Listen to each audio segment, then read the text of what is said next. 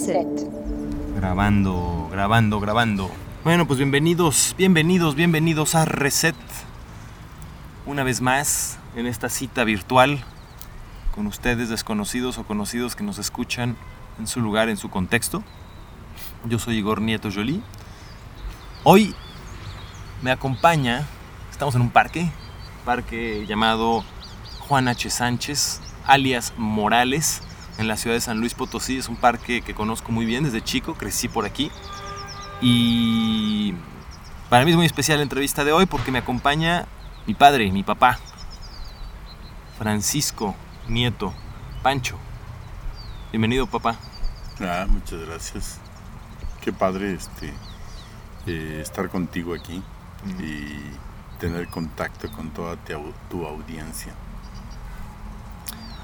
Me da gusto entrevistarte, jefe. Hace mucho que tenía ganas de hacerlo. No es fácil porque no vivimos en el mismo lugar. Tampoco es fácil porque a veces la relación padre-hijo toma más peso que la relación entre amigos. Y hablar, nuestras comunicaciones a veces están viciadas, ¿no? Por muchísimas historias y muchísimas vivencias, exactamente, ¿no? Y nos gana el cotidiano también cuando nos vemos.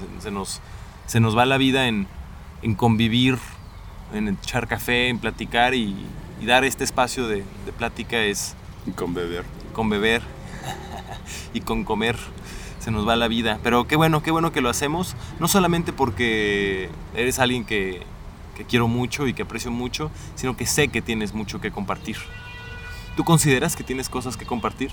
Yo personalmente se me hace muy ligero, muy trivial mis vivencias, pero si tú crees que pueden servirle o divertir a alguien más, pues estoy dispuesto a compartirlas.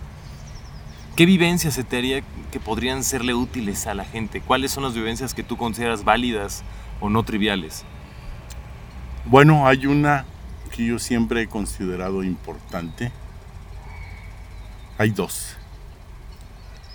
Una es tu papel de padre.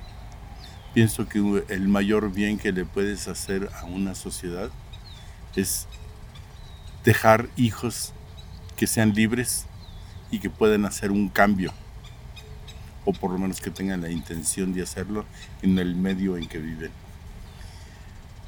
Eso, a fin de cuentas, tú eres solo.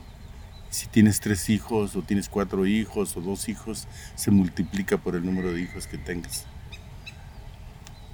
Esa es una cosa muy sana y muy trascendental para mí.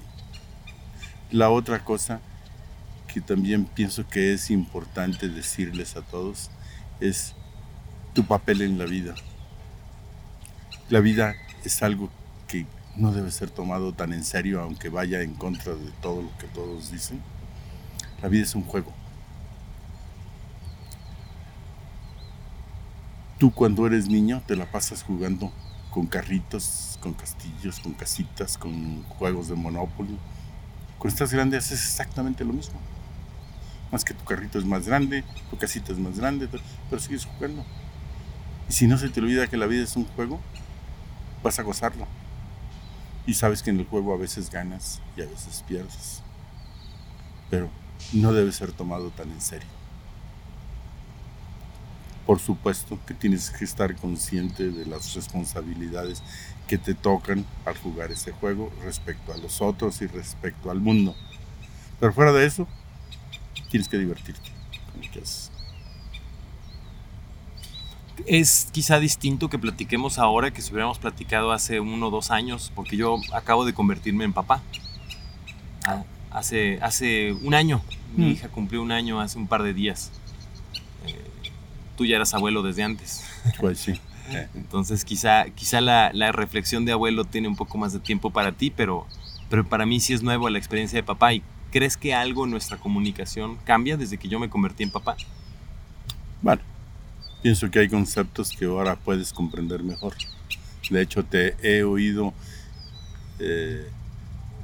hablar de cosas respecto a la paternidad que probablemente en otro tiempo no me las hubieras dicho. ¿Cómo qué? como el gozar y dedicar tiempo de calidad a tus hijos, bueno, a tu hija en este caso. Hacer eso te da un gozo tremendo por un lado, y por otro estás estableciendo un vínculo con ella y tratando de hacer algo bueno para el futuro de ella y de la sociedad en la que va a vivir. Que es el primer punto del que hablaste, ¿no? El dejar buenos hijos. Dejar buenos hijos, dejar alguien que continúe lo que tú piensas y que lo haga florecer. A ver, vamos a profundizar sobre ese punto. ¿Qué es dejar buenos hijos?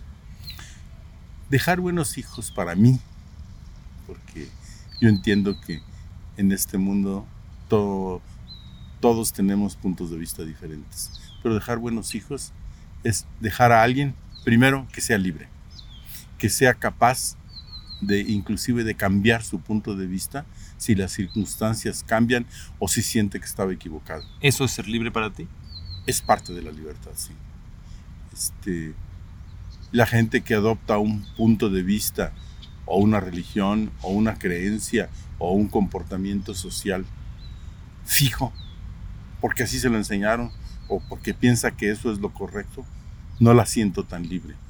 Es una prisión que la hace que todas sus vivencias vayan encaminadas a algo que muchas veces no tiene sentido, como puede ser la moda, como puede ser el reconocimiento social, como pueden ser 20,000 cosas que se fijan en una sociedad y que vas a otra sociedad y no tienen ningún valor. ¿Y por qué? Como traer el pelo largo, traer el pelo corto, ¿Por qué es importante ser libre para ti? Es importante ser libre primero porque te diviertes viviendo, te diviertes mucho, por un lado. Y es importante porque eres capaz de entender a otros. Y es importante porque eres capaz de cambiar tus puntos de vista si se ofrecen o si sientes que estaban demasiado estrechos. Entonces, eso te da la libertad de hacer cambios y de comprender. Yo, en mi papel de abogado del diablo, te voy a hacer las preguntas que quiero que expliques. Entonces, mi primera pregunta sería: ¿no puede ser tomado o no implica ser egoísta esto que estás diciendo? ¿No implica un nivel de egoísmo? ¿O no podría achacársele a una persona que elige ser así que está siendo egoísta porque no se compromete con su contexto ni con ideas que comparten las personas a su alrededor? No, yo nunca dije que no te comprometes con personas ni con ideas que están a tu alrededor. Digo que eres capaz de cambiar tus puntos de vista.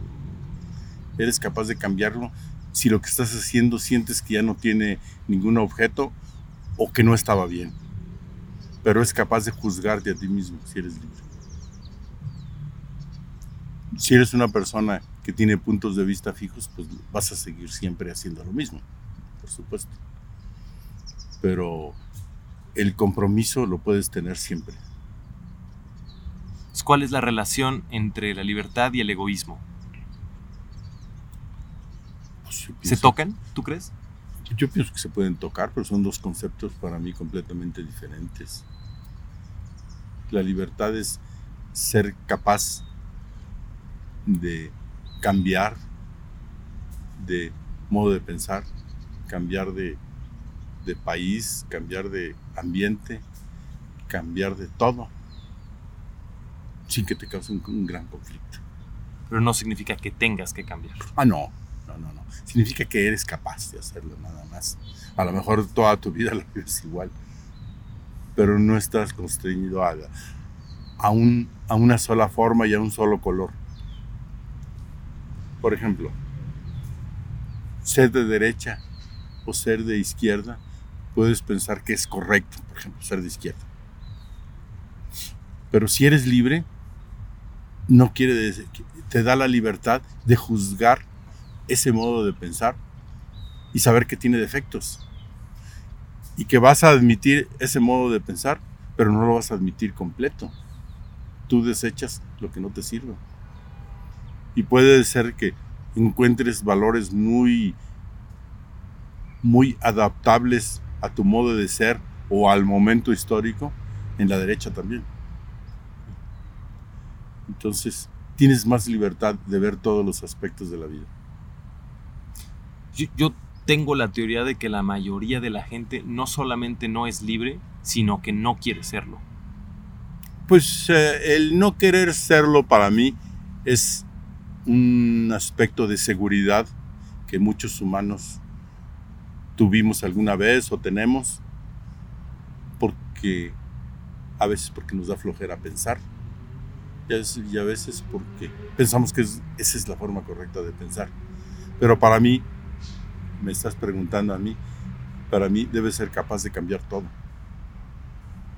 Si vemos el mundo como era hace 500 años, como era hace 100 años, como era hace 50 años, que ya me tocó a mí, como era hace 20 años, está cambie y cambie y cambie y cambie. Y si no te adaptas, sí o si no me adapto ahorita a que las relaciones se hacen a través de medios electrónicos, pues voy a vivir amargado hablando de los medios electrónicos y de las nuevas generaciones y de que ya no son las cosas como antes. Pero si me adapto, pues puedo vivir feliz con eso, aunque no los use al 100% o aunque no los use de ninguna forma. Pero es su forma de vivir. Lo importante no es qué uses, sino qué tan bien te sientes con todo eso. ¿Y tú esta voluntad de adaptarte la tuviste desde siempre o fue algo que adquiriste con la vida? No es la voluntad de adaptarte, es tu libertad, que automáticamente te hace que te adaptes. Okay. A lo que te conviene y que está bien. Esta libertad o estas ganas de ser libre para ser capaz de adaptarte, ¿la tienes, tú crees, desde siempre innata o es algo que aprendiste en el camino? Bueno, yo cuando era muy joven, cuando era niño, cuando era adolescente, yo pensaba que había una sola forma de comportarte. Y prácticamente mi comportamiento estaba dictado por la moral cristiana o católica. Y pensaba que era bueno. Después empecé a observar que todo era relativo. Cuando empecé a viajar, me di cuenta que iba a un país y lo que en un lado era bueno, en otro era malo. Y lo que era deseable en un lado, en otro era indeseable. Entonces, vi que todo era relativo, depende del momento, del lugar y de la persona. Y entonces yo llegué a la conclusión que para ser feliz tenías que adaptarte. ¿Por qué empezaste a viajar? No sé exactamente, pero desde chico siempre me gustó viajar. Quizás sea por eso, para ver. Una de las cosas que me gusta mucho cuando viajo es observar los comportamientos sociales de la gente, si les gusta sentarse en un café o si les gusta hacer muchas reuniones o si les gusta pasear en el parque o si les gusta estar encerrados en su casa. O sea, todo eso marca un comportamiento social diferente en cada lado, dependiendo de cómo es una gran mayoría de esa sociedad. Tú naciste en 1946. Así es. Aquí en San Luis Potosí. Así es. Tu familia no era de aquí. Mi familia sí era de San Luis, pero no era aquí de la ciudad. Mi papá era de un rancho que se llama La Hierbabuena, que está adelante de Soledad. Entonces, mi padre, yo siento que, aunque no tenía muchos estudios, mucha lectura, porque era más escasa, a mi papá le gustaba leer, pero no había mucho de dónde leer, fue un hombre bastante libre, según sus cánones. También viajó tu papá, ¿no? Y también viajó. Antes de que tú nacieras, mi abuelo ya había vivido en Chicago. Estuve viviendo en Estados Unidos en varios lugares. Él decía que para ayudar a su familia, pero yo pienso que era más sus ansias de conocer otras cosas. Estuvo trabajando en Tampico y en Ébano cuando se hicieron los pozos petroleros. Entonces anduvo por muchos lados. ¿Y te platicaba historias cuando eras tú chiquito de todos sus viajes? Sí, me platicó muchas historias, me platicaba sus negocios que emprendió, en todos fracasó, pero él nunca me los platicó como fracasos, sino como aventuras. Entonces se me hacía muy sano verlos así, y así trato de ver yo la vida también. Entonces de ahí vino desde ahí empezaba la semillita de ir y tú tener tus propias aventuras. Probablemente. Y de las que yo te escuché a ti, es de donde me vino mi semillita a mí también. Sí. Pero era el ansia de ver algo diferente. ¿Tuviste algún momento de crisis cuando esta moral católica con la que habías crecido se vio confrontada con otras realidades? Claro, sí. Tuve momentos de crisis muy fuertes. Yo empecé a tener muchas dudas cuando estaba en París, sobre todo, que conocí un grupo que se llaman los Hare Krishnas, que andan bailando a veces en la calle, y me hice muy amigo de varios. Y pues tuve algunas confrontaciones con ellos porque yo tenía una forma rígida de pensar. Después comencé a conocer el Bhagavad Gita y vi que lo que decía era muy parecido a lo que decía la Biblia. De hecho, obviamente hay una copia en muchos casos sobre el diluvio, sobre la batalla de los ángeles buenos contra los ángeles malos, y no recuerdo cuántas cosas más. Empecé a releer la historia de la iglesia, un libro que tenía escrito por un jesuita,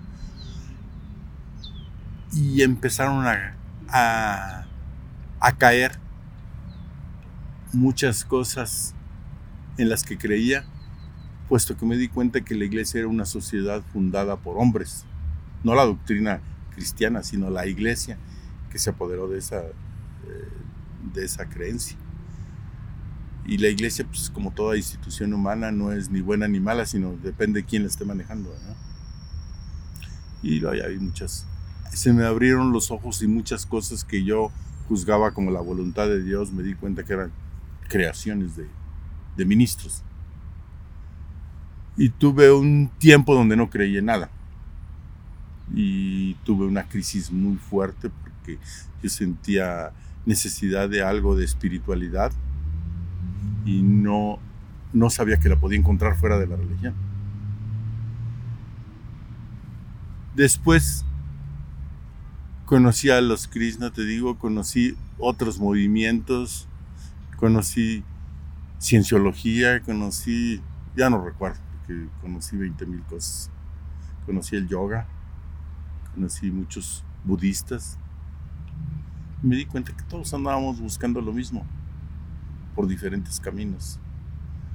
Y que lo que yo había aprendido de que la única forma de salvarte o de llegar a Dios era a través de un camino que me habían inculcado, no era cierto. Todos eran buenos. Y entendí que inclusive la idea de Dios estaba desvirtuada en las religiones, no nada más en la católica. Si realmente creemos en Dios, no podemos pensar que Dios tiene los sentimientos de un humano y se enoja con nosotros y nos pone trampas, etcétera, etcétera. No es posible si creemos en un ser superior. ¿Y tú crees en un ser superior? Sí. A ver, platícanos de ese ser superior. Bueno, yo pienso que si partimos del Big Bang, tuvo que haber algo antes del Big Bang, nada más. Entonces, ¿qué es? No sé. ¿Sí? Bueno, si le queremos llamar Dios, lo llamamos Dios, pues ya le pusieron ese nombre. Pero cada quien le ha dado un nombre. Pero pienso que hay una fuerza. Hay una fuerza que es el origen de todo. Y que da un impulso o dio un impulso. Si hay evolución, yo no sé exactamente si existe la evolución tal como la conocemos, pero pienso que está direccionada en cierta dirección. El mundo también creo que va direccionado hacia algún lugar. Inclusive las cosas malas que vemos, estamos en tiempos muy cortos y nos pueden angustiar y nos pueden alarmar, pero si volvemos los ojos al pasado, vemos que hubo catástrofes, cosas malas, desgracias, que al final resultaron bien. O que sobrevivimos en todo caso. Y que el ser humano sobrevivió y muchas veces, casi siempre mejoró. A ver, tú tuviste, vamos un poco a lo biográfico, tú tuviste una experiencia, yo me sé tu vida, tuviste una experiencia muy profunda del catolicismo, como Sí. dices, una época en la que el catolicismo realmente impregnó tu vida. Completamente. Platícanos eso. Pues lo que pasa es que yo estudié en el seminario Para ser cura. para ser sacerdote, sí. Y estudié, bueno, pues, todo lo que es las humanidades, los primeros 5 años. Y después estudié filosofía, que la odiaba yo, y ahora sé que fui muy afortunado de estudiar eso. Esto que me enseñó a pensar y a construir así como ladrillos de pensamiento. El hecho de haber estado tanto tiempo interno con muchas clases, muchas enseñanzas sobre el catolicismo, pues me dio una forma de pensar donde todo lo que yo enfocaba como ética y moral estaba impregnado por las enseñanzas cristianas. Y como te digo, cuando empecé a dejar eso, pues entendí la relatividad de lo que yo había aprendido, ¿no? Había muchas sociedades que eran buenas y para nada tenían que ver con el catolicismo ni con el cristianismo. ¿Cuánto tiempo estuviste en el seminario? Estuve 8 años. ¿De qué edad a qué edad? Yo creo que fue como de los 10 a los 18 años. ¿Y por qué te saliste? ¿Pensabas terminar? ¿Pensabas ser cura? Sí, yo siempre pensé que iba a terminar como cura y tenía como meta servir a la gente. Aunque me indignaba mucho que en todo lo que me enseñaban, mucho latín, mucho humanidades, mucho filosofía, pero no me enseñaban sociología, no me enseñaban a tratar a la gente. Pensaba que no me estaban preparando bien. Fueron motivos de fricción que yo me quejaba de eso. Y estuvieron a punto de correrme varias veces. Hasta que lo que detonó mi salida fue el hecho de que yo tenía la pubertad a todo lo que daba. Bueno, ya era después de la pubertad. Y me gustaban demasiado las mujeres. Y el hecho de ver a una pareja besándose, por ejemplo, me causaba un conflicto que a veces no dormía. Veía algo hermosísimo que ya no iba a tener. Y claro que en lo que me enseñaban me decían que era un fin mucho más noble y que eso era casi perverso. Y pues me di cuenta que no es cierto, ¿verdad? La concepción es algo hermoso, el amor es algo hermoso, el acariciar a una otra persona es algo hermoso. Y cuando lo empecé a entender, dije, no sé si yo seré capaz de ser un buen cura renunciando a todo esto. Empecé a saber de muchos curas que habían, así les llaman, que habían traicionado. Para mí no tiene que ver nada con la traición, porque el celibato fue algo que se inventó sobre la marcha para proteger otras cosas. Pero pues yo dije, no, pues yo no voy a poder ser buen cura, pues no voy a poder ser un cura serio, ¿no? O voy a ser un tipo triste. Entonces se lo platiqué a mi confesor, que era el padre Juanito Almazán de aquí de Morales. Justamente era mi padrino, además de primera comunión. Y el padre Almazán me aconsejó que me saliera. Dice, salte en un año. Y en un año, si ves que puedes volver y que este es tu lugar, te regresas. Y si ves que no, pues ya te quedas ahí y sé un buen cristiano. Me dio un consejo muy sabio. Y me salí. Y por supuesto que al año yo ya no tenía ganas de regresar para nada. Estaba feliz conociendo una nueva vida que era mucho más difícil para mí cuando me salí, porque cuando eres seminarista casi creas un derecho con toda la gente, todo el mundo te ayuda, todo el mundo te ve bien, todo el mundo te sonríe, y cuando te sales eres un ciudadano más. Por lo menos en esa época y en ese contexto social. Sí, pero probablemente ahora ya sería diferente, pero en ese tiempo sí. Nos íbamos a los pueblos y casi nos recibían con mariachis. De hecho, muchas veces así. Ya, y te saliste y entonces te sentiste un poco gris. En algunos aspectos sí, pero a mí no me importó mucho. Lo entendí. Y yo estaba feliz de tener vivencias así. Traté de tener vivencias con mujeres, no me fue fácil, tardé más de un año. ¿Te intimidaban o qué? Me intimidaban mucho las mujeres, puesto que primero me enseñaron que eran pecado. Entonces, entendí que no era cierto, pero de todos modos no sabía cómo hablarle a una mujer. Y yo pensaba que una mujer era alguien al que había que convencerla de que te diera un beso, había que convencerla. No me entraba en la cabeza que ellas lo desearan. ¿Pensabas que sufrían cuando lo hacían o qué? Que tenían que resignarse. Y mucho más si ibas a hacer el amor con ellas. Por supuesto que yo pensaba que para hacer el amor necesitabas estar casado. Y poco a poco fui descubriendo y me fui a Estados Unidos casi inmediatamente que me salí. ¿Por qué? Porque, bueno, yo alegué que quería juntar dinero para ayudar a mi familia, que estábamos muy pobres en ese tiempo. Pero la verdad es que lo que quería era tener una vivencia diferente, porque aquí seguía entre la misma sociedad en la que había crecido y todo el mundo me señalaba. ¿Y pensabas tal vez en las vivencias que tu papá te había platicado? ¿Estados Unidos era la opción? No, fíjate que no me acuerdo haber pensado en mi papá. Tenía la opción de Estados Unidos porque mi hermana vivía en Texas. Entonces me fui con mi hermana.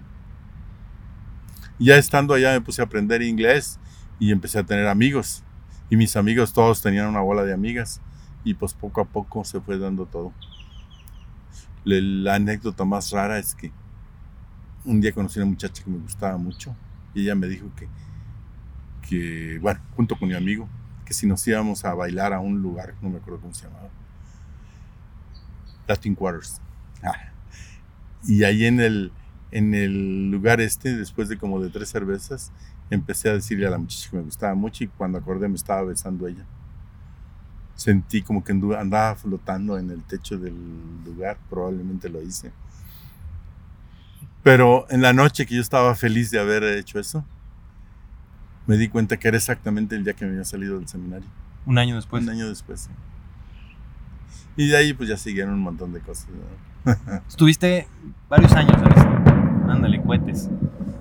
¿Quién sabe qué celebran hoy? Están celebrando algo por allá. Estuviste varios años en Estados Unidos, ¿no? Estuve casi 5 años. En Texas, en Austin. En Austin, sí.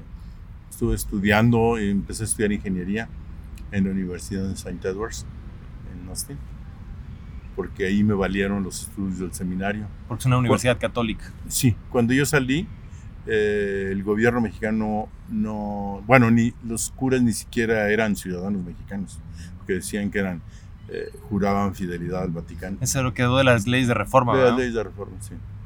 Y pues los estudios, por supuesto, que no valían para nada. Entonces, yo dije, ¿quién me va a valer esto? En Estados Unidos, si hay una universidad que te avala como estudiante, quiere decir que tienes la capacidad y ya te da los papeles. Si haces un año allá, ya. Pues ya sí, valen aquí. Valen en Estados Unidos. Si terminas la carrera allá, aquí vale aquí, pero aún así aquí tienes que hacer exámenes. México es muy, muy difícil para todo eso. Como buen país latino, quieren controlar todo. Y Estados Unidos es más liberal en ese sentido. No sé cómo sea Europa, pero me imagino que ha de ser parecido. ¿Nunca te pensaste quedar en Estados Unidos? No, al contrario. Muchas muchachas me ofrecieron inclusive arreglarme los papeles, casándose conmigo y todo. Y siempre rehuí cualquier cosa que me obligara a quedarme allá. Nunca me gustó. ¿Por qué? Nunca me gustó quedarme en Estados Unidos. El país sí me gustaba. Sobre todo en ese tiempo Estados Unidos era un país mucho más agradable de lo que es hoy. Estamos hablando de los inicios de los 60s, mediados de los 60s. 67, 68. Fines de los 60s. Entonces la mera transformación cultural. Sí, bueno, me tocaron todo el 68, me tocó allá. Uh-huh. Sí. Y el gran cambio que hubo social. ¿Por qué era más agradable Estados Unidos y cómo fue ese cambio al que te refieres? Para mí era más fácil. En Estados Unidos podías hacer lo que quisieras y nadie te criticaba. Por lo menos yo sentía eso. ¿Sí? había muchos grupos diferentes. Entonces, yo creo que estaban más acostumbrados. Pero además yo pienso que los sajones, que son la mayoría de los que había ahí, o descendientes de alemanes, que bueno, también pueden ser sajones, ¿no? Eran muy individualistas y fuera de su casa no les importaba el mundo, aunque tenían mucha conciencia social, por lo menos en ese tiempo, pero la tenían a través de una asociación o de alguna forma que no era salir a platicar con todo el mundo, ¿verdad? Yo sentía en Estados Unidos la libertad de comportarme como quisiera. Eso es lo que sentía. Y sentía que podía expresar lo que yo quisiera. Nadie se iba a asustar. Yo aquí en San Luis sabía que si yo decía que estaba dudando de mi religión, se iban a alzar muchas voces contra mí. Y a lo mejor me iban a decir traidora. De hecho, lo he oído para otros compañeros. Porque aquí somos más dados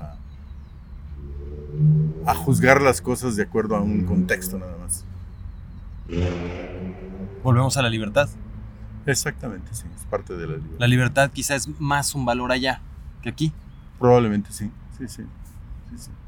Pero la libertad más bien es algo individual que traes adentro, ¿eh? Claro que hay contextos que te ayudan a tenerlo más fácilmente que otros. Yo creo que México es un gran país para la libertad porque es tan caótico y valemadrista que si quieres haces lo que quieres, ¿no? Pero la libertad no no es un valor social. Como dijo un ranchero, dice, en Estados Unidos tú le puedes mentar la madre al presidente y nadie dice nada. Y le dijo otro ranchero, bueno, pues aquí también puedes mentarle la madre al presidente de Estados Unidos y nadie dice nada. Pero si se lo mentas al de aquí, quién sabe. Depende, claro. Oye, ¿y por qué no te gustaba para quedarte? ¿Por qué sería? Había racismo. Tú eras ilegal, ¿no? No. Sí era ilegal, pero no, yo nunca sentí racismo. No era por eso. Para nada. No, por ahí. No quería quedarme porque sentía que no era mi país. Sentía que era una forma de pensar muy ligera también. ¿En qué aspecto? Siento todavía que los americanos son a veces muy simplistas para juzgar todo. Muy binarios. Muy binarios, sí. Uh-huh. Y sentía que en realidad no te puedo decir exactamente por qué. No había muchas cosas que me molestaran allá. Sí, quizás sea porque mi familia y mi plan era en regresar desde el principio con mi familia, etc. Quizá fue eso. ¿Te regresaste de Estados Unidos eventualmente? ¿Y qué onda? ¿Cómo fue tu regreso a México? ¿Ya habías vivido los 60s? ¿Ya habías vivido ese cambio cultural? ¿Ya habías estado con mujeres? ¿Ya habías probado algunas drogas seguramente? ¿Qué onda? ¿Cómo fue tu regreso? Mi regreso fue plantearme de qué iba a vivir en México. Encontrar trabajo en Estados Unidos era casi instantáneo. Por lo menos en ese tipo había mucho trabajo. Aquí en México no. Menos un buen trabajo. Recuerdo que un primo mío me consiguió una entrevista en la cervecería, creo que se llama la cervecería de Cuauhtémoc, la que está ahí en Guadalajara, que va ahí por donde tú vivías, cerca de Chapalita. Y él era amigo del gerente de personal, y fui con el gerente de personal. Me dijo, ¿qué sabes hacer tú? Le dije, no, pues yo estudié latín, estudié filosofía, estudié un montón de cosas. Y me dijo, mira, así con todo lo que me acabas de decir, ni de barrendero te la puedo dar, porque si te pongo de barrendero me vas a empezar a libertar a todos los demás. Y no te la puedo dar en un puesto de peso porque no estás capacitado. Vete y aprende, por lo menos a barrer bien, y me dice si te la doy de barrendero. Me hirió mucho, pero me dio una gran lección. A la semana me puse a estudiar computación, afortunadamente, porque fue algo que me gustó muchísimo. Empecé a aprender computación. En 1 año y medio me capacité. y empecé a trabajar en computadoras. ¿Cómo acabaste estudiando computación en esos años? Empezaban a abrirse escuelas de computación precisamente porque empezaban a instalarse computadoras en San Luis y no había en San Luis, en México, y no había gente capacitada. ¿Tú sabías lo que eran las computadoras? Sí, cuando estudié en St. Edwards había una computadora ahí, que ahora sé que era más casi una máquina de escribir que una computadora, pero en ese tiempo le llamaban computadora. Le metías unas tarjetas perforadas con un programa y luego le metías unos datos con otras tarjetas perforadas y lograbas procesar información. Entonces ya conocía eso. Y cuando yo estudié esto, las computadoras ya habían avanzado más y hacían electrónicamente muchas cosas que antes se hacían a través de tarjetas. Entonces me gustó mucho. Estamos hablando de computadoras del tamaño de una casa, ¿verdad? O sea, sí, era una computadora del tamaño de un cuarto grande de una casa que hacía la 10,000ª parte de una computadora de escritorio ahorita. Era en cuanto a capacidad de almacenamiento, en cuanto a velocidad y en cuanto a lo que quieras. Consumían un chingo de energía. Mucha energía y las memorias eran unas cosas que pesaban media tonelada y tenían 8K o ¿Y para qué 4. las usaban? Las usaban para procesar cosas repetitivas como las nóminas, manejar, por ejemplo, clientes en tiendas que tenían muchos clientes al menudeo, como sería ahorita Coppel. Tiendas de ese tipo. Entonces, y como ganaban mucho dinero, te pagaban lo que tú querías, entonces pagaban muy bien. ¿Y tú qué hacías? ¿Le metías mano a la mecánica de la compu? ¿Eras programador? No, para nada. Yo empecé como programador, estudié para ser programador y analista de sistemas. Programador, trabajé un tiempo de programador, se me daba muy bien. Un programa que alguien se tardaba una semana en hacerlo, yo lo hacía en una hora. Entonces, ¿Por qué crees? Pues yo tenía las estructuras mentales para hacerlo y me gustaba mucho. ¿Crees que tiene que ver lo que te enseñaron en el seminario o era algo más bien de tu personalidad? No, es parte de mi personalidad. ¿Eres Bien. metódico? Para eso sí. Para eso sí. Para eso tienes que ser metódico y saber descomponer un problema en varios problemitas y luego resolver cada uno. Y a veces problemitas, resolverlo en otros problemitas hasta que tengan la capacidad tuya para afrontarlo. Y una vez que resuelves las 5 partes de un problema mediano, ya tienes el problema mediano resuelto. Y resuelves 4 problemas medianos. En lugar de afrontarlo todo y estar picando por aquí y por allá. Uh-huh. Y en sistemas, cuando haces los análisis de un sistema de producción, de lo que tú quieras, de nómina, de lo que tú quieras, te presentan un problemota. Y te dicen que es difícil, que nadie ha podido, y que siempre todos te dicen que está la chingada y que tú no vas a poder. Entonces lo empiezas a dividir. Y entonces le enseñas ese pedacito. Oiga, ¿y si resolviéramos esto? No, con eso que tuviera yo, olvídese. Oye, ¿qué tal si se lo resuelvo para la próxima semana? Usted no puede. Sí, no se lo resuelve. Se lo resuelves y dejarán con fe en ti. Y entonces ya puedes hacer otras cosas. Eso era un trabajo, era más o menos el trabajo de sistemas. Y me gustaba mucho. Al final lo dejé porque fui escalando y me convertí ya en político de una empresa más que en ejecutor de sistemas. O sea, dejaste de hacer para lo que eras bueno y acabaste en la dirección. En la dirección, sí. Y eso no eras bueno o no te gustaba. No, era muy bueno, pero se me daba bien, pero no me gustaba, no me divertía. Y yo te digo que en la vida para mí, yo tengo que divertirme con lo que hago. ¿Te aburres fácil, tú crees? ¿O te aburrías fácil? Cuando hago cosas muy repetitivas y donde además a veces tengo que chingar gente, no me gusta. Porque a veces siento que hago cosas que si yo las hiciera según mi forma de ser, yo las haría sin necesidad de sufrimiento y sin necesidad de aburrir. ¿Entiendes? Entonces es lo que no me gusta. ¿Cuánto tiempo estuviste trabajando de programador? De programador estuve como 1 año y medio. ¿Y luego ya subiste? ¿Al año y medio? No, de hecho subí antes. Subí luego. Empecé a hacer sistemas. Yo me acuerdo como a los 4 meses hice un sistema. Estaba mal hecho. Lo cambié yo. Y cuando lo vio mi jefe, de hecho, lo hicimos amiguísimos a raíz de eso. Me dijo, ¿quién hizo esto? Le dije, yo. Dice, necesito que me ayudes. Ya, nos hicimos amiguísimos.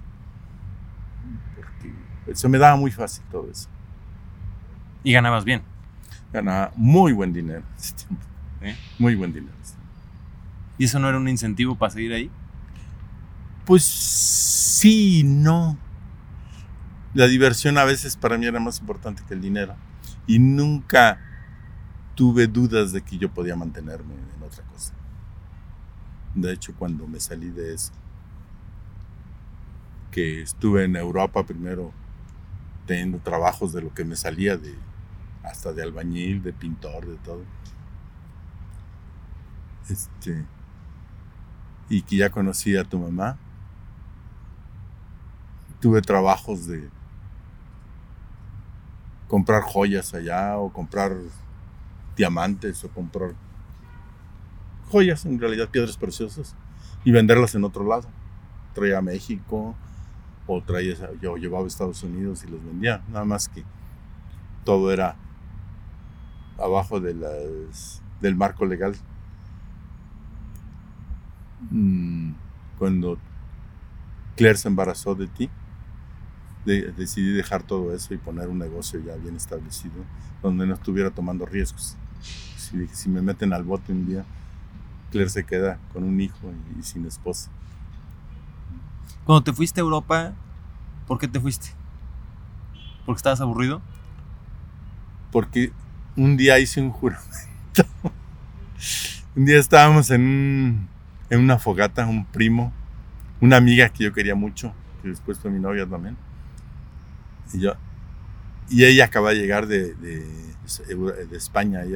Su familia de su mamá era española. Y hicimos el juramento que nos íbamos a ir los tres a Europa una temporada, a tener una experiencia de una sociedad diferente. Tanto esta muchacha como el primo mío nunca fueron, y a mí nunca se me olvidó eso. Estuve trabajando en Guadalajara una temporada, en una cadena de tiendas que se llamaba Muda en ese tiempo. Creo que después fue Gigante. Creo que ya desapareció también. Ya desapareció, sí. Bueno, yo llegué como con $2,000 a México y dije, ya me voy a Europa. Yo había dicho que iba a ir a Europa. ¿A México ciudad? México ciudad. Y un amigo que tú conoces, que se llama el Chaflán, me dijo, no, compadre, no éramos compadres, pero ya nos decíamos compadres, después fuimos compadres realmente. Dice, no, con $2,000 no haces nada en Europa. Mejor quédate aquí y trabajas unos 2 años y ya te vas con más dinero. Dije, pues tienes razón, pero ¿sabes qué? Se va a acabar el dinero. Si me consigues trabajo en una semana, me quedo aquí. A la hora me habló, dice, ya tienes trabajo en la Secretaría de Hacienda, en el Palacio Nacional. Fui, ya. Me pusieron un test ahí, había como 20 cabrones. Y yo fui el último que llegué y fui el primero que acabé. Un programa que se me hace que me lo sabían descifrar, pero era una rutina para poder poner a los cheques en palabras las cifras que tenían, 1, 3, 5, 2, que para mí era sencillísimo. Y ahí estuve trabajando, haciendo programas para la Secretaría de Hacienda. En ese tiempo tú entrabas al palacio, había un policía ahí que ni te veía, y era todo lo que había. Y entrabas a todos lados. Los cuentos. Y bueno, yo pasé otros 2 años en México, y a los 2 años ya no tenía los $2,000, ya no tenía nada, que me la pasaba de pura pachanga. Y un día me acaban de pagar y pasé por una agencia de viajes en Paseo de la Reforma, que estaba ahí por donde está el Summers, y decía, oferta, viaje a España, $5,000. Yo traía sería como $12,000, no sé. Total, entré y estaba una muchacha muy guapa, y por quedar bien con ella le invité a salir y le compré un boleto para España, como para un mes y medio, no me acuerdo cuánto tiempo. Y de ahí me fui al Summers a hacer una lista de todo lo que tenía que hacer, que era renunciar a mi trabajo, vender mi coche, todo lo que tengo, me acuerdo. Y pues empecé ese mes en hacer todo eso y me fui. ¿Qué edad tenías? Híjole, He de haber tenido unos 28 años más o menos. Joven. Sí, 28 años. Bueno, ahora se me hace joven. Y me fui, llegué a España. Yo me acuerdo que tenía nada más $100 cuando llegué. Fíjate. Dejé algo de dinero aquí en México, pero no traía nada. Pero yo tenía la fe ciega de que iba a conseguir trabajo como instructor en una escuela de computación. ¿Y tenías contactos o algo allá? Tenía alguien que me había dicho, dice, ahí nomás preguntas a quién, no sé quién, te van a dar trabajo. Sí, porque en esta época del mundo mandas un mail y la fregada. Sí, o no, ya. ahí tenías que ir. Ahí tenías que ir. O mandabas una carta. Ajá. Total, fui a la escuela y no me dieron trabajo. Porque no tenía papeles. Me dice, consigue los papeles. ¿Seguía Franco? Sí, estaba Franco todavía. Y no me dieron trabajo. Y me iba a poner a conseguir, pero un amigo del director de la escuela, bueno, me mandó a que viera un amigo del director de la escuela, un español a todo dar, pero a todo dar, muy franquista, pero muy a todo dar. Me dijo, no hombre, si tú eres bueno para programar, puedes hacer mis programas, ahí me dan un chorro de programas, muchos los rechazo. Me los das y me los pagan y yo te los pago. Si quieres me das algo. Entonces sí empecé. Entonces iba y me los llevaba a la casa y ahí los hacía. Me la pasaba paseándome ahí. ¿Era a mano todo? Eran a mano. Bueno, primero lo hacía sobre unas planillas. Y esas planillas se capturaban en unos discos que había. Eran de, no sé, como acetato. Bien delgaditos. Y luego se metían a la computadora y la computadora examinaba todos los errores que había. Los errores de dedo. Después, cuando ya se acababan los errores de dedo, se metían datos falsos para ver si te daba el resultado que tú querías.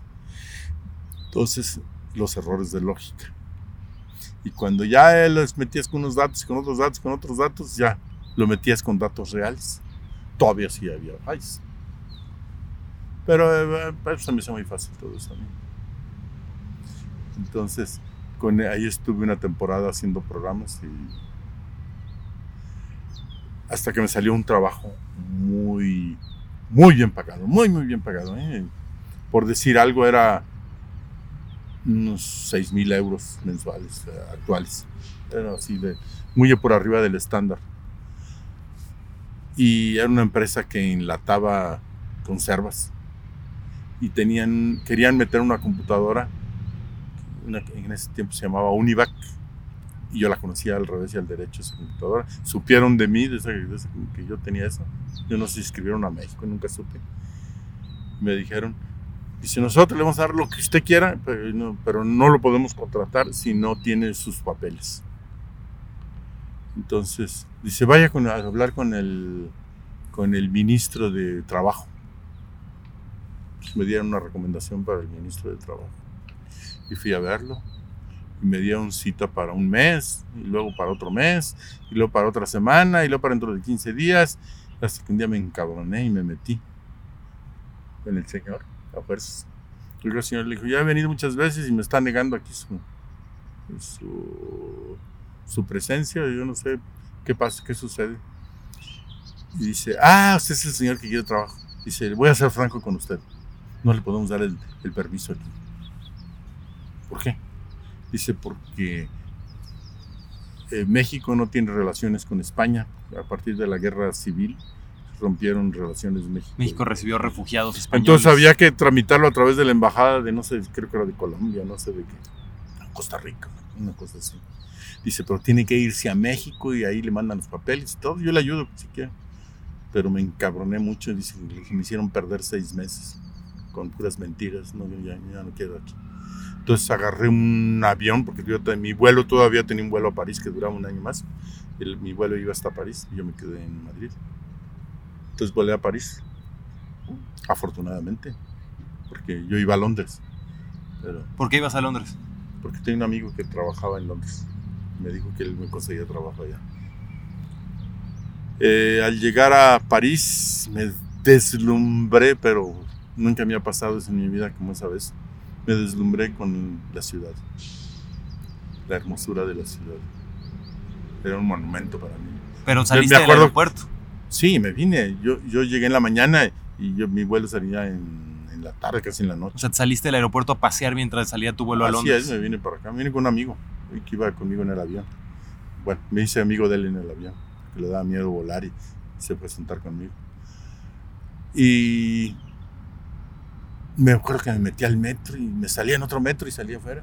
¡Bota y hermoso! Dije, yo no he visto una ciudad tan uniformemente bella, ¿verdad? Porque hay, siempre en todas las ciudades hay una manchita hermosa y Puntos bellos. Puntos bellos. Y París es al revés, los puntos feos son aparte, y aún esos son bellos, los que conozco. Total, ya en la noche me fui a Londres, pero al llegar a Londres no me dejaron entrar. Tuve un conflicto porque andaban buscando a un tipo que había puesto unas bombas, que era un guerrillero que se llamaba Carlos, que lo contrataban a sueldo cuando querías hacer un acto de guerrilla. No lo conocían bien y tenían una descripción que desgraciadamente o afortunadamente correspondió conmigo. Entonces me llevaron con la policía y me tuvieron como 24 horas ahí con los reflectores, haciéndome preguntas y más preguntas y más preguntas, leyendo mis cartas, viendo todos hasta los calcetines sucios y los calzones, todo. Al final me dijeron, usted no tiene que ver nada con lo que andamos buscando, pero no lo podemos dejar entrar porque en una de sus cartas dice que viene a trabajar, que se iba a ir a trabajar a Londres. Entonces me devolvieron a París.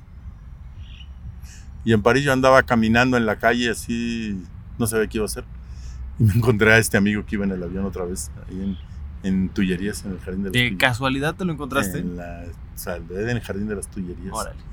Dice, ¿qué pasó? ¿No? ¿Qué te ibas a Londres? Y le digo, no, hombre, pues me devolví. Pues ya le expliqué todo el relajo y dije, pinches inglés, yo no vuelvo a su país. Bueno, yo estaba muy indignado en ese tiempo. Después ya volví varias veces. Total, dice, no, tú no te preocupes, yo traigo esta esmeralda, una esmeraldota, era colombiana. Traigo esta esmeralda y la vendemos, a ver cómo le hacemos. Dice, tú tienes cuerpo de modelo, vamos a ver, conseguir trabajo de modelos, y me animó. Entonces dije, bueno, pues yo iba a pedir dinero a mi casa. Fuimos primero con un amigo, según él, que nos iba a conseguir trabajo de todo, que era un colombiano que tenía mucho dinero. Creo que todavía existe a un lado de la ópera, un lugar importadora de café de Colombia. Sí, ese es el letrero, sigue. El letrero todavía sigue, sí. Uh-huh. Y ahí fuimos, pero el amigo ese andaba de viaje en un de fregados y regresaba hasta el otro mes. Entonces le dije, mira, voy a pedir dinero a mi casa, a ver si me mandan algo de lo que dejé. Entonces nos fuimos a la estación central de correos, que estaba en la Rue de Louvre. Y ahí estábamos batallando, pidiendo los timbres, porque no sabíamos nada de francés. Cuando un tipo güero altote estaba viéndonos así y se acerca y en perfecto español nos dice, ¿les puedo ayudar en algo? ¿De dónde eres tú? Dice, de Tampico. ¡Ay, paisano! Un abrazo. Y ya le platicamos todas nuestras desgracias. Dice, no, mire, yo vivo aquí a media cuadra. Viví ahí en una tiendita. Arriba de una tiendita había un apartamento que me tocó a mí vivir ahí ya mucho tiempo. Dice, si quieren llegar unos 4 días, 5 días, pueden llegar ahí. Pues órale, nos fuimos para allá. Yo duré como 8 o 9 meses ahí. Ya y ya con un uruguayo. Entonces, ahí fue mi morada por los siguientes meses, donde la pasé muy bien. Ahí fue donde empezaste a agarrar chambitas de lo que fuera. Empecé a agarrar chambitas que me salían, sobre todo, él compraba o se robaba, yo no sé qué haría, camisas que venían de India de seda. En ese tiempo estaba entrando a Francia mucha ropa de India de seda. Y la seda parece que era muy barata en India. Y en Francia ya sabes que adoran la seda. Entonces yo las vendía en el mercado de Clignancourt, en el mercado de las pulgas, que en ese tiempo era un mercado de las pulgas, era un mercado barato así, todo con barecitos así, donde vendían el vino más rasposo. Ahorita es un mercado de antigüedades carísimo. Es carísimo, sí, ya. Y había unas viejitas cantando música vieja de principios de siglo. Muy divertido. ¿Te gustó París? Me enamoré y viví feliz. Yo creo que yo heredé de ti esa pasión por París, pero de cierta manera es por un París que no me tocó. Un París quizá un poco más decadente. Porque el París de ahora se volvió muy, muy lujoso, muy caro, sí, muy exclusivo. Ahora cambió mucho, sí. Por lo que tú me platicabas en esa época, París era más popular? Pues había muchas clases populares y había barrios populares. Ahí tocó conocer el barrio de Barbesa, ¿no? Sí, me tocó el final de esa época. Sí, el barrio de Barbesa, una renta no valía nada, porque era un barrio de árabes y de africanos. Todavía, supongo. Sí. Entonces, eran lugares donde podías vivir. Claro, yo vivía acá en la Rue de Louvre, que era de lo más nice, ahí cerca de la Rue de Rivoli. ¿Y qué pasó? ¿Cómo fue el final de tu estadía en París? ¿En un momento te aburriste? ¿Qué pasó? Bueno, yo ya quería regresar a México. Mi mamá siempre me decía que estaba enferma. Después entendí que era puro chantaje. Pero yo quería regresar y unos amigos me dijeron, no, pues ya te vas a regresar. Ten la experiencia de ir a la vendimia. Ah, porque no habías salido de París para esto, ¿verdad? No había salido de París. Bueno, salí a los alrededores, a la banlieue. Y dije, ay, pues buena idea, ¿verdad? Voy a conseguir un trabajo así. Y a través de una credencial de la Universidad de San Luis que me mandaron, fui a una asociación que se llamaba Jeunesse Reconstrucción, que daba trabajo a estudiantes extranjeros en la vendimia. Y me dijeron que a dónde quería ir. Le dije, el que esté más lejos. ¿Quiere ir a Bordeaux o a Burgoño? Le dije, mire, no conozco nada, entonces a donde me mande. Me mandaron a Beaujolais.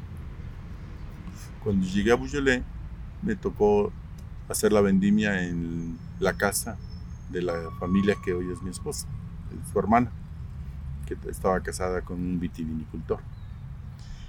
Y pues hicimos clic ahí, ella y yo. Ella acaba de salir de una relación. Yo tenía una relación ahí con una inglesa, pero no estaba muy a gusto. Y después de que pasamos unos 10 días ahí en la vendimia, en un ambiente de mucha camaradería, pues nos hicimos muy amigos y le dije que me gustaría antes de irme a México visitar Italia de aventón. Me dijo, ¿yo puedo ir? Sí, claro. Y a los 2 días me dijo, bueno, pues sí voy. Le dije, ¿a dónde? Allá, Italia, donde dijiste. Ah, pues vamos, órale. Y nos fuimos toda Italia, hasta la Sicilia, hasta la punta del todo, hasta Sorrento. Y me caí y nos encontramos muy bien. Nunca nos peleamos. Si yo le decía, vamos a dormir en el campo, me decía, aquí dormimos. Y decía que en un tráiler dormía si era en una playa, si era en una casa abandonada, nos brincábamos y todo lo gozaba. Entonces, me cayó muy bien, muy diferente de las mujeres que yo conocía acá en México, que eran más bien mujeres muy delicadas, que requerían mucha atención y querían siempre que les procuraras un mínimo de confort y de bienestar. Y me cayó muy bien tu mamá. Y ya, pues, regresé a París y me olvidó que me quería ir a México. Duré 1 año más viviendo ahí con ella. Y ya al año recibí una carta de mi mamá donde decía que probablemente ya se iba a morir y que quería despedirse de mí. Duró todavía como unos 40 años más, yo creo. Sí, como contexto, mi abuela murió de 105 años. Bueno, fue simpático. Y invité a Claire a venir a México. Y pues le gustó mucho México y se quedó. Y cuando acordamos ya teníamos una vida juntos. Entonces ya la consideré mi esposa y ella me consideró su esposa. Más adelante fuimos y nos casamos en Francia por el civil. Y ya hace unos 15, 20 años, no sé, nos casamos por la iglesia la iglesia católica, para darle gusto a mi mamá, que quería tener el gusto de que yo estuviera bien casado, como decía ella. No, pues sí fuiste buen cristiano, como dijo tu confesor al final, ¿no? Pues sí, pero más en el exterior. ¿Y en qué momento aprendiste francés? Bueno, aprendí mucho francés cuando estuve viviendo allá. Solo. Pero nunca hice el más mínimo esfuerzo por aprender nada. Yo dije, estoy aquí en tránsito, no tengo por qué aprender. Como Estados Unidos, ¿no? Como en Estados Unidos, yo no aprendí inglés hasta que tuve la necesidad para entrar a la universidad. Cuando ya empecé a vivir con Claire, empezamos a viajar de vez en cuando allá para visitar a su mamá. Me acuerdo que conseguíamos unos vuelos muy baratos que salían de Houston a Londres. Luego ya atravesamos en barco. Ya viviendo en México empezaste a aprender francés. Ya estaba yo en México y vi que no podía platicar con su mamá, ni con sus tías, ni con nadie en la familia. Y me empecé a obligar. Claire me daba. No me daba. Nos poníamos a platicar. Me contaba un cuento en francés, por ejemplo. Me acuerdo que me contó el cuento de Caperucita Roja, cosas así, o me leía cosas. Yo empecé a leer La Croix, me acuerdo que la leía. Un periódico. Y empecé a entenderlo más y más. Empecé a leer Le Nouvel Observateur. Y poco a poco fui aprendiendo. Nunca he aprendido en escuela, más que en el seminario tuve clases.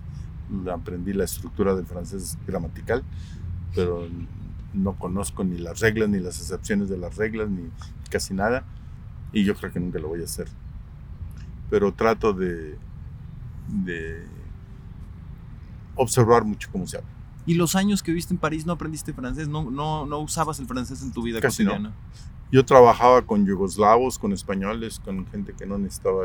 ¿En inglés? No. En español o si necesitaban una pala, me decían la pel. Si me decían que necesitaban la carretilla, me decían la buet. Ya me aprendí esos nombres. Esas palabras específicas. Sí. Entonces, pues nunca tuve una gran necesidad. Y podía ir a comprar, también. Compraba en el mercado. Los mercados sobre ruedas que se ponen en la calle, sin problemas. Entonces te divertiste. ¿Tú sientes que en esta vida te has divertido? De las dos cosas que nos dijiste, la diversión. Estoy muy contento de mí. ¿Sí? Sí, ha sido una gran diversión, sí. Ha sido... También tener hijos. Ajá. Fue una gran diversión. De hecho, un día me dijo, claro que no me lo dijo por hacerme una alabanza, sino más bien por reprocharme algo. Tu abuela, francesa, me dijo, usted no tiene hijos, tiene juguetes. A lo mejor me lo dijo por otra cosa, pero yo sentí que me hizo una gran alabanza. ¿Por qué? Porque pienso que así debe ser la vida. Tus hijos deben ser tus juguetes, tu trabajo debe ser tu juguete, todo. ¿Por qué? Porque te lo hace divertido y lo haces con más gusto. Si no tienes una aprensión, lo voy a hacer bien, lo voy a hacer mal, será correcto, será incorrecto. Y todas esas cosas, para empezar, yo no creo que te sirva para nada plantearte todo eso. Haz lo mejor que puedas en cada momento y eso es todo lo que se te puede exigir. ¿No te dio aprensión nunca tener hijos? No. Nunca. Que yo me acuerde, no. Un día tu mamá me dijo que estaba muy nerviosa, no sabía si lo estábamos haciendo bien. Me encabroné. Le dije, ¿tú crees en Dios? Sí. ¿Y tú crees que Dios te va a exigir que hagas las cosas como no sabes hacerlas? Lo que tú sepas, si das lo mejor, eso es lo correcto. Nada más. No puedes hacer más. Entonces, lo único que se requiere es como cierta honestidad con uno mismo. Y dar lo mejor, eso sí. Que es un chingo. Sí. Pues no es difícil dar lo mejor. ¿No? Lo das constantemente. Yo creo que eso es con todo. O debería ser. Si estamos ahorita en una entrevista, pues trata de hacerlo lo mejor que puedas. Y si estás haciendo cualquier otra cosa, trata de hacerlo lo mejor que puedas. Y si vas a barrer un cuarto de tu casa, trata de barrer lo mejor que puedas. Pero nada más, lo mejor que puedas. No quiere decir que tiene que quedar perfecto. Es otro. Es un estándar ya. Y ahora que eres abuelo, con los nietos, es lo mismo. Hay que educarlos, hay que hacer algo. ¿Sientes? Yo no. ¿Es parecido a los hijos, es mi pregunta, o sientes que es muy distinto? Mira, yo me he planteado muy pocas cosas con los nietos. Que los nietos tienes que establecer Lazos. Sí. Nada más. Es todo. La educación, pues tú tienes tu forma de pensar. Si tú dices que deben comer azúcar o que no deben comer azúcar o que no deben ver la tele, tú sabes. Yo lo haría muy diferente, pero es tu pedo, no es mío. Entonces yo trato de respetar lo que tú dices, nada más. Pero lo demás no es mi responsabilidad. Esa era mi pregunta. O sea, con los nietos no tienes esa responsabilidad de cómo hacerlo. Con los hijos sí lo tenías. Pues no tanto que la tengas, a los hijos los educas de acuerdo a lo que tú piensas. En cada cosa, por ejemplo, si tú cuando estabas chiquito, si tú querías ver la tele, pues te la dejaba un rato, no importaba. Te la dejaba un rato y la veías y después estabas bien contento. O si con eso te dormías, pues te lo dejaba para que te durmieras. Yo no tenía nada en contra. Por ejemplo, el otro día me dijiste que ustedes no querían darle biberón a tu hija, lo cual respeto mucho. Pero yo, para no batallar, les daba un biberón. Y si llevaba un biberón, te dormías muy bien. Entonces, ¿para qué uno iba a batallar con un biberón? No es algo malo un biberón, para mí. Sí, no es malo. No, yo no estoy en contra tampoco. Entonces, las cosas que sirven, pues las usas en esta vida. Vale.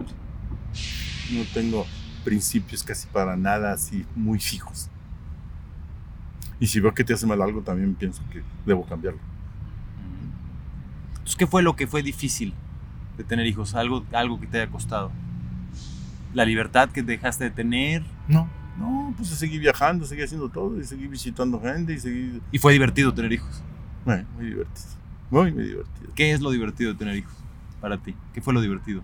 Verlos crecer, verlos realizarse como personas, ver las sonrisas que te echan, verlos jugar. Todo. Hay veces que sí, si te lloran a medianoche ya no está tan divertido. Pero de vez en cuando, y a veces si los dejas llorar tantito ya, también se acostumbra. Yo estoy en esas. Justo ayer. Lo que pasa es que cuando tienes hijos todo el mundo te está dando consejos. Entonces, tú tienes que seguir una línea a la que tú crees. Sí, creo que lo que viene cuando tienes hijos es que de repente te fuerzas o te fuerza la circunstancia a tomar posturas sobre cosas que no habías tomado postura antes, tal vez, ¿no? Entiendo. Por ahí va. Entiendo. Y pues si yo te veo desde lejos, no te puedo decir hazlo así. Sería muy pretencioso de mi parte, porque primero yo no voy a afrontar las consecuencias de que lo hagas así. Eres tú. Entonces para mí sería muy cómodo decirte así, ya sabes, hazlo como tú quieras. Yo no lo haría así, te puedo decir. Bueno. Muchas gracias, padre. Qué chingón que pudimos hacer esta entrevista por fin. Que nos platicaste tu vida. Yo ya la había oído en partes y en el derecho, al revés y todo. Estuviste sacando toda la información. No, hombre, quedan un montón de anécdotas que yo sé que no nos contaste. Hay un montón. Pero pues como tú con tu abuelo, creces oyendo todas estas historias te marcan y fui influenciado por ellas. Como tú fuiste influenciado directo e indirectamente por las que oíste de tu abuelo. Probablemente. Y quizá mi hija vaya a crecer influenciada por estas también.